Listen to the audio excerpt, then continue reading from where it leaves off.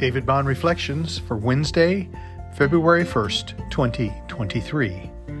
Psalm 23, the fullness of God's blessings.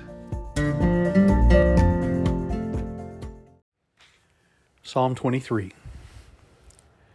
The Lord is my shepherd, I shall not want. He makes me lie down in green pastures. He leads me beside still waters. He restores my soul. He leads me in paths of righteousness for his name's sake.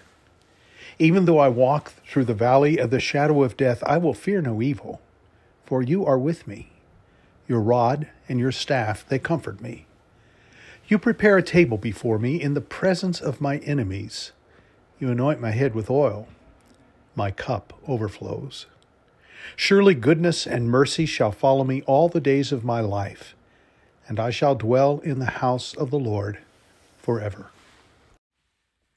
Too many people think of God as a killjoy, a downer, a grumpy curmudgeon, an intrusion. Oh, how wrong on so many levels. God is the author of joy. He lifts up the humble and downtrodden. He delights in loving kindness. And to say that God intrudes is to get things completely upside down. We're in His world. We live at His pleasure. We are His creatures. We answer to Him. God delights in blessing people. In order to fully experience those blessings, we must put ourselves in an attitude of humility and obedience. Humility acknowledges our need for God. Humility opens our hearts to receive from God.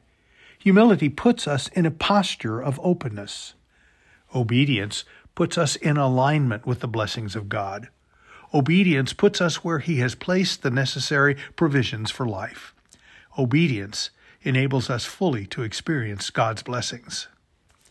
David speaks of God's blessings of rest, provision, peace, and restoration. All these come to him in his quietness of humility and posture of obedience. David recognizes that God provides for all of his needs. He rejoices in the rest and restoration God provides along still waters and in green pastures. He embraces the gifts of peace that come from following those paths of righteousness. All this is not only from God, but it is also because of God's character and name.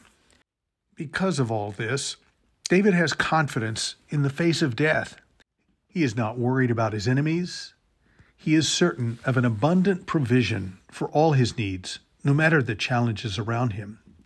This comes as he follows the paths of righteousness, which is obedience. If humility is the necessary first step in receiving God's grace, then obedience is the necessary second, third, fourth, and every step for the fullness of God's blessings. David will experience this firsthand when he wanders off the path of God's blessings and sins with Bathsheba. He will see how destructive disobedience is when his own son Absalom rebels. He experiences the refreshment of God's grace when he humbles himself in the face of Nathan's confrontation, and he sets himself back on the path of obedience after confessing his sin. Take a look at Psalm 32 and 51 to hear David's confession and admonition to us all.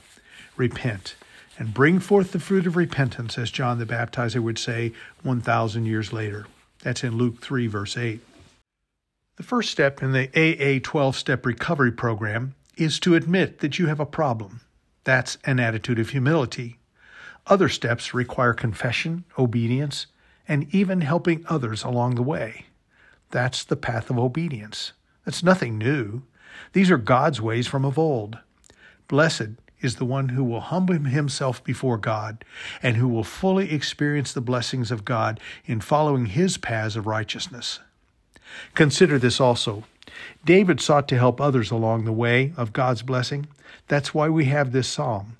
The fullest experience of God's blessings will come as we follow David's example of repentance, faith, obedience, and leading others as God gives us the opportunity.